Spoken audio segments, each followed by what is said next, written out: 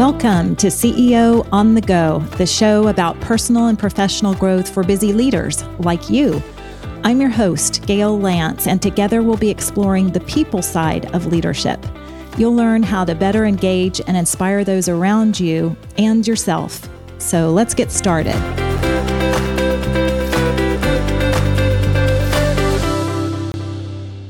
Did you know that introverts represent nearly half of the workforce? Yet many organizations reward the loudest voices in the room. This week, I have another special episode that will be especially relevant if you are an introverted type of leader, like I am, by the way. Or if you're not, you might work with introverted types of leaders and you want to better understand them and learn about ways that you can leverage their talent and power in your organization. So I had a wonderful conversation with Jennifer Kahnweiler. I often refer to Jennifer as my favorite extrovert who specializes in introversion. Jennifer is the author of a number of books on the subject, including The Introverted Leader, Quiet Influence, and then her most recent book is Creating Introvert-Friendly Workplaces. And she's also created an interesting quiz that you can take to see if you have an introvert-friendly workplace. So we'll include the links to her books and the quiz in the show notes. But for now, let's listen in on my conversation with Jennifer.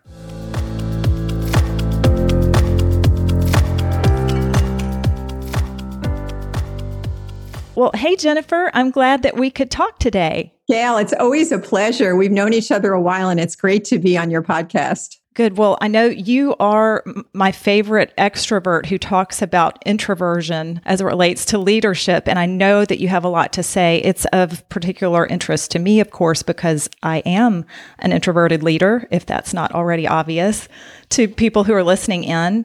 And I know you have your new book out. You've done a lot of research. So I was just curious to know more about this topic. Tell me some of the latest findings or information that you think is most important to know about introverted leaders. Right. Well, thank you for asking. And where do we start? The good news is I just want to give a little context, Gail. As you know, I've been working in this area for, about 12 years. When the first book came out 10 years ago, The Introverted Leader, nobody really actually identified as that. And actually, people might not know that you're an introvert, right? From listening to you, because there's still a lot of misconception.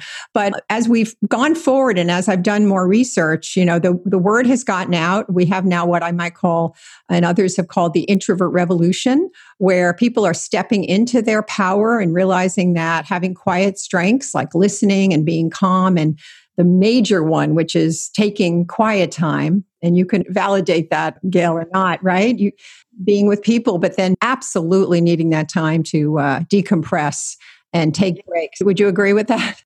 Yeah, I'm guessing it's a quiet revolution that you referenced. That's right. It is a very quiet revolution, but it's happening. My area is looking and studying the workplace. And so I realized a few years ago that I was working in organizations and talking with my clients, most of whom who were introverted. They were, starting to own their power and their strengths, but then they would go back into their workplaces and find that the structures and the systems were not designed, whether they were smaller companies or larger ones, to really support introverted strengths and qualities. Things like meetings, even the hiring process. I identify 7 key areas in the book where I take a look at and where the challenges are, but also, as you mentioned, my latest research, looking at where there are pockets of now introvert inclusion. I was looking for best practices. Great. Yes. Well, and I want to hear more about that. But I also obviously wanted to touch on today's times. I was just curious to know what you've seen over the past few months, given the pandemic and the fact that so many people are working virtually now. It seems to be that these times were actually made for introverted leaders. At least that's what I'm experiencing. Yeah. And I'd love to hear your perspective. And Gail, you've always been based remotely too, right? I mean, I know you travel a lot, but you also had your home base. So for a lot of introverts, this is a new phenomenon, particularly people who are knowledge workers. Let's not forget that there are so many workers who don't have that luxury, right, of working at home. And for many people who are knowledge workers, they also have many other responsibilities now. I'm hearing about stress, as we all are, with kids in remote schooling and having to be a homeschooled parent and balancing those roles. So overwork is an issue. But on the positive side, the pros that I'm seeing are, as you mentioned, Gail, that there is a real affinity to having autonomy. So I did a study before COVID and looked at what were the frustration or the challenges that introverts were finding in the workplace. And two of the major areas that came up was the open office and meetings. So if you think about it, the open office is not, we're starting to slowly go back. And actually on the positive side, we have a chance to relook at how we do the open office. People were finding that privacy and interruptions were really issues for them. And so that has been addressed, having remote work. So that's been a positive. I would say meetings are still challenges. And in fact, even more so in some cases as we get zoomed out.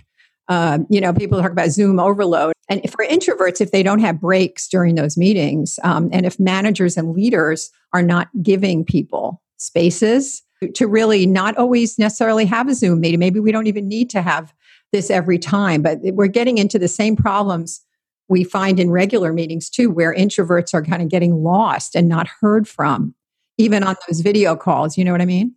Yes. And that's interesting. One of the recommendations that I've made to clients, especially when I'm speaking or they're wanting to do meetings that are about an hour long, is to build in 15-minute checkpoints or breaks. If you're speaking, then it's a great experiment to just speak for 10 or 15 minutes and open it up for questions and then get back into your content so that the sections are chunked down. I like that approach, and I think it's just more manageable for people who are having to tune in through a laptop.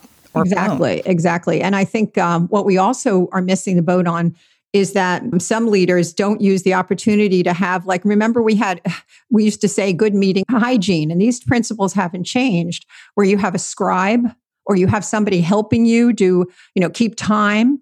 Those things are still very important. So the scribe's role this time may be to switch it a little bit and to be monitoring the chat. Because introverts do, as we know, really do express themselves a lot through writing and are much more comfortable. You'll learn where people are parked and their ideas, and there'll be interaction on the chat that's very vibrant. I've been doing online classes for many years with most introverts, right? And that's what I picked up, right? And quizzes too. That's something that I've been integrating just to drive some engagement. So, okay, like polls and things like that. Is that what? Yeah, exactly. Yeah. Well, I was curious to know too, again, for senior executives that might see themselves as introverted leaders, do you have any specific tips for them in terms of how they can be most effective in their role, or something that they need to be attuned to? Yeah, and I know that's what you study and who you coach, Gail. And I'm glad you're asking that question. Because this really wasn't on the mind of leaders. We're seeing more of this now. So that's the first thing, to become aware and educated, right, about what introversion is, what it isn't. It's not shy, right? There's a lot of myths about it. Or if you have somebody who's reporting to you and you're a more outgoing sort of person, or perhaps more extroverted, or even an introvert, you might make a lot of really wrong judgments based on your unconscious bias. Right. And I'm sure there are different degrees of introversion, right? Or extroversion. I mean, we're not one way or the other. Exactly. We tend to identify with one or the other. But what we know now, Gail, is that, introversion and extroversion are really more on a spectrum. And it's more like a bell curve, if you think of it that way. Most of us identify with one or the other, but we're all pretty much clustered towards the middle. And introverts will have to be out there and be, socializing like the way I've seen you do so beautifully. And you've learned that skill, but you also can just as easily go to the other side. And we tend to prefer one side or the other, but we certainly develop, particularly as we get older. We get experience and we learn how to develop those other skills and those other sides of ourselves. Yeah. And I'm guessing too, there may be some situational conditions that might sway a person one way or the other, or have them behave differently. Yes. Depending on how they're wired. Absolutely. Absolutely. And that's how we get better is stepping into those. So in the first book, on The Introverted Leader, I developed a model based on what introverts told me that they did to develop those sides of themselves, but not necessarily become extroverts. And there were 4 P's in that model, and it still holds up very well. And that's preparing, having presence, pushing, and practice. And so introverts will say, okay, well, I need to become a good presenter. And that's not natural for me, but I'm going to really work at it. And that diligence and that discipline is a real hallmark and a strength of introverted leaders. So that's the preparation part. Yeah, absolutely. Absolutely. And then presence would be being there and not worrying about the past or how it's going to come out, but like being there so you can be responding to people who are in your group or in your team. Just getting out of your head. Exactly. Do you work with people about that, on how to get kind of be right there, right where you Oh, always. Yeah. Yeah. Because there are too many competing ideas and issues surrounding you. You know, the world is swirling around right now. So it's really important to be more present than you ordinarily would, I think. And that's what your people see. I remember once coaching a young man who was saying that people weren't really coming to see him. He wanted them to come to him with issues on his team. It was a new manager. And I said, well, what happens when they come in? He's, well, I keep working. And then I kind of give him, he realized he gave him not really attention. And then once he just started changing that one behavior, he'd realized that was destructive to do that or wasn't helping him. He would put, his hands down and then just look at the person. And he said that made all the difference. So just like, we coach people on behaviors. I wanted to just get back to that question you asked about what introverted leaders can do in addition to understanding, number one, about what introversion is and facing our own bias. It's also sharing stories related to this about your experience as either an introvert or an extrovert. As extroverts, we can be advocates. I found a number of those when I went to visit companies. People like me who really are frustrated and see the damage that's done, both from a motivation standpoint, but even also from a bottom line standpoint, when we don't hear the ideas of 40 to 60%, of our population. So to clarify, when you say share stories with other people in the organization, with both other leaders? Both. Okay. And I was starting out both with our teams to talk about who we are and our likes and our dislikes to deepen our connections. It helps people understand who you are as a person and your preferences. One person who I got to know in studying introverted leaders early on was Doug Conan. You might know Doug. He was the former CEO of Campbell Soup Company. And he was one of the first people, right, who came out as a senior leader at the C-level who actually claimed his introversion, because introvert leaders just didn't know about it. And then they thought, well, there's some shame associated, but not Doug. And he would have one-on-one conversations, as he usually did, with his direct reports and even people beyond that, and talk about, how he liked to connect, how he liked to communicate, a little bit more about him personally. Some of the challenges he's had along the way. And people then felt connected to the CEO. And then he would also write them individual notes. He was one of those super connecting people. And he's extremely introverted. So that's one way introverts can build on their strengths. Like I've seen you, Gail, do, is develop deeper one-on-one conversations and connections. And would you say that's something you've observed as well? Oh, yeah. And I really like your example about his work because he's doing it in his own style and, no apologies, not trying to fit any other mold or expectation of what a, quote, good leader should do. That's what I think is so important for all leaders, really, but especially for introverted leaders that can sometimes, speaking for myself at least, feel a little odd or out of the norm. So yeah, and you can really relate to that. And what I heard from the people that work in those companies where I had the opportunity to hear them share some of these stories. I was on the panels with people or presenting at a keynote. We would always try to bring a senior leader up who is introverted and who could talk about the challenges and the opportunities. And they would always talk about how much they identify with the introvert. Once they realized they were introverts, how in a way that was very freeing. That they realized there's nothing wrong with that. But what that did for the people in that group, and I even talk with people after these sessions, Gail, was just so powerful to hear that. Somebody who is so successful and to be very proud of being an introvert. Mm-hmm. I've seen a lot of different leadership models over the years that companies have tried to impose or to have their people kind of fit into. And I've not seen any of the acknowledgement around style, like I think that there should be, or like you said, or just understanding people's preferences. It starts with ourselves. I mean, leaders need to really do some self-reflection and continually do that and model that. But we have to realize that we have to flex. I mean, flexing is a big part of being an effective leader. And one of the things that's happening now in COVID that where I'm seeing leaders do that well, when they're doing it well, is to reach out even more, Gail, to people. Because one of the areas that can happen, things that can happen now is people can feel very isolated, introverts and extroverts. That's a con. Wouldn't you agree? Like we're not having that sort of, spontaneous hallway conversation or water cooler conversation, right? So we really need to check in with people, both to just see how they're doing, but to also just connect to them in a very real way, right? Yeah. And it takes just a little extra effort, but people appreciate it so much. And I also think the more informal the communication can be, the better, so that you don't have to have, meetings that are scheduled even. Some of the CEOs and senior executives that I'm working with are doing random reach out. Are they? Okay. Yeah, on the fly, which wow. is, So imagine just getting a call out of the blue saying, "Hey, just checking in, wanted to see how things are going," and that's a little bit different, but appreciated when people are feeling so isolated. So yeah, and if you are scheduling one, letting them know you're not there to tell them some bad news, right? No, exactly. If you see the CEO's number come up, you might get a little anxious, right? Yeah. So it's a time to be creative and test out some new ways of reaching out to people. I love that word, creative.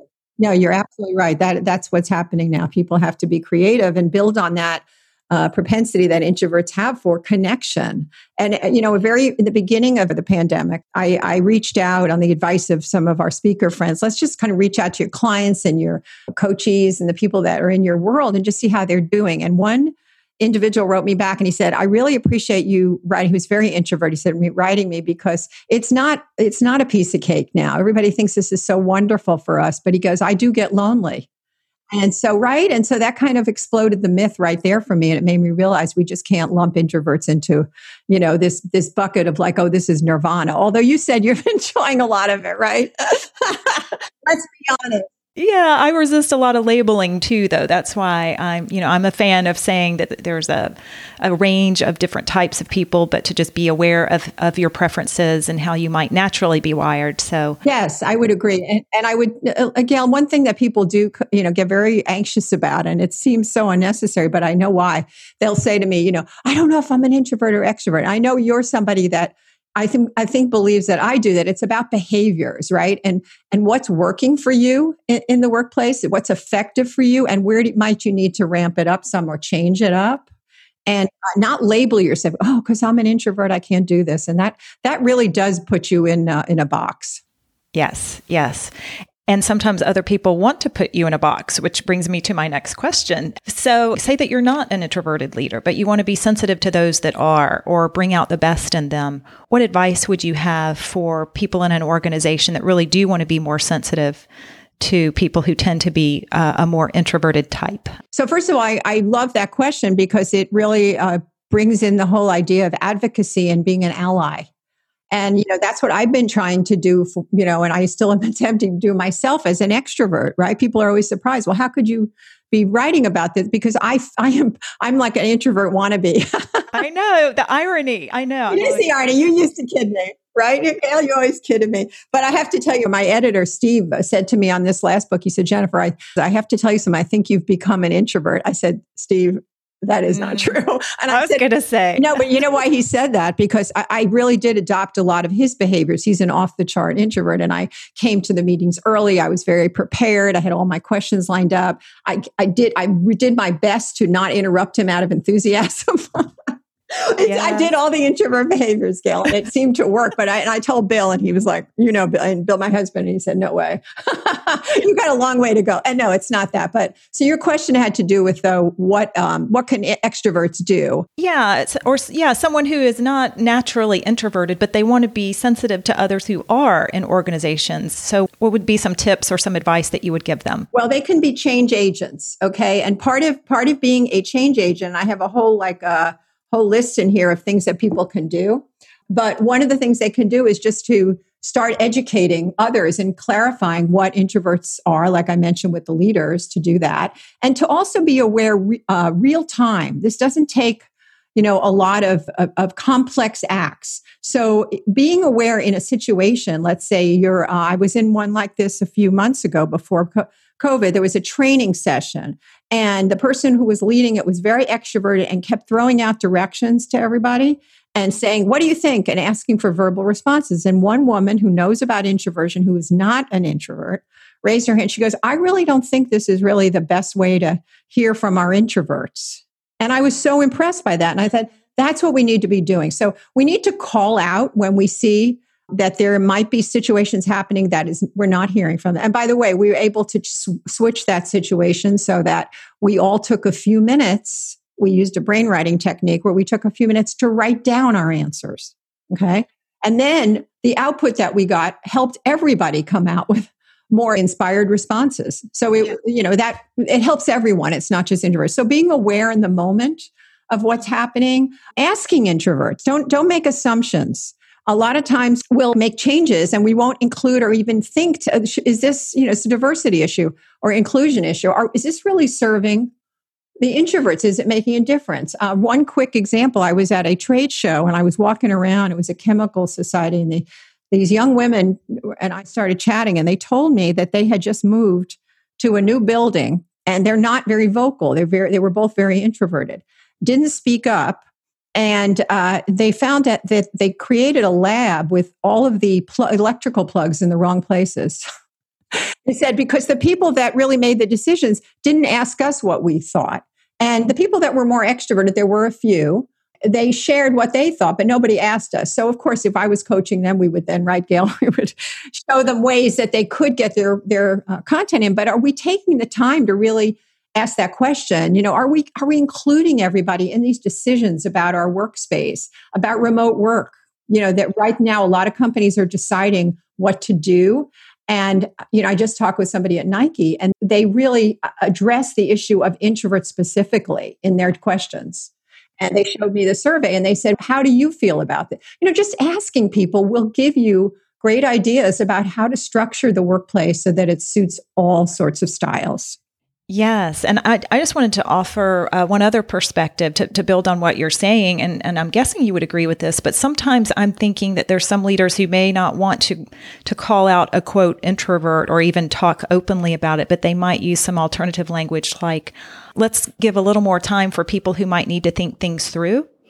Or let's take a pause and reflect just for a moment in the meeting. I want to give everyone time to think or process. Or another technique that I've seen is helping queue up conversations in meetings. It might be a team meeting where you say, we're going to go to Susan in a moment, but let's start with Bob, knowing that Susan is probably going to need some time to get her thoughts together, gives her some time. So that way you're not saying, okay, introverted Susan, Oh, no, I love that. And I'm not saying that that's what you would do, but there's some leaders that are probably looking for different ways that they can bring up these issues. I love it. And not be overly sensitive about it and just have it in the natural flow of conversation. I totally agree with that. And we have plenty of other examples in the book of when I interviewed different people who shared ways that they do that in meetings, how they do it, in hiring. There's a lot of really best practices in there. So I hope people will check out Creating Introvert-Friendly Workplaces, because it's all in there. And I'm sure you're going to have it on the notes. Yes, absolutely. We're including all of your books in the show notes. So it'll be a lengthy list, but people can check it out. Yeah. There's a great quote that I did want to share that I did put in the book. And we talk, since your program, a lot of people listen to it from different levels. I know when we talk about senior leadership, Edgar Schein is somebody I really admire, the OD consultant. And he said, it's what they pay attention to, the senior leaders. It's what they pay attention to and what they encourage and reward that ultimately shapes the organization's culture.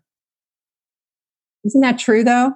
It is so true. Yeah. And, leaders at the top get to make that decision. What is it that we'll focus on? And I think that it's really heightening sensitivity about all people, not just introverts, that will help those at the top see that we can really bring out the best in all of our people. And to your point, just increasing awareness about preferences and how people want to work and giving them a voice in their own way to share how they would like to work.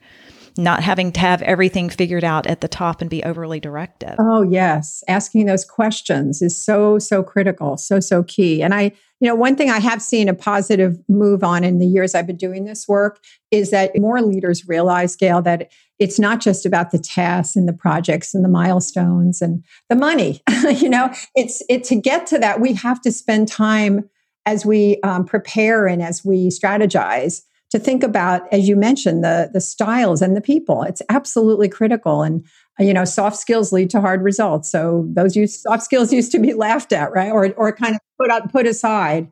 And now it's really looked at as important. So I'm glad I've been sticking around here to see that. Yeah, I love that. As you know, I like to keep these episodes relatively short, but pack in a lot of value. I was just curious to know if in the research that you've done, if there was anything that was especially surprising or that people may not know, something that you thought, that's something I didn't expect. Did you come across any of that? I think that I would say in terms of the actual data that I got from the survey, it was surprising and sort of not. Almost 60% of the respondents said that it was acceptable for people to work alone.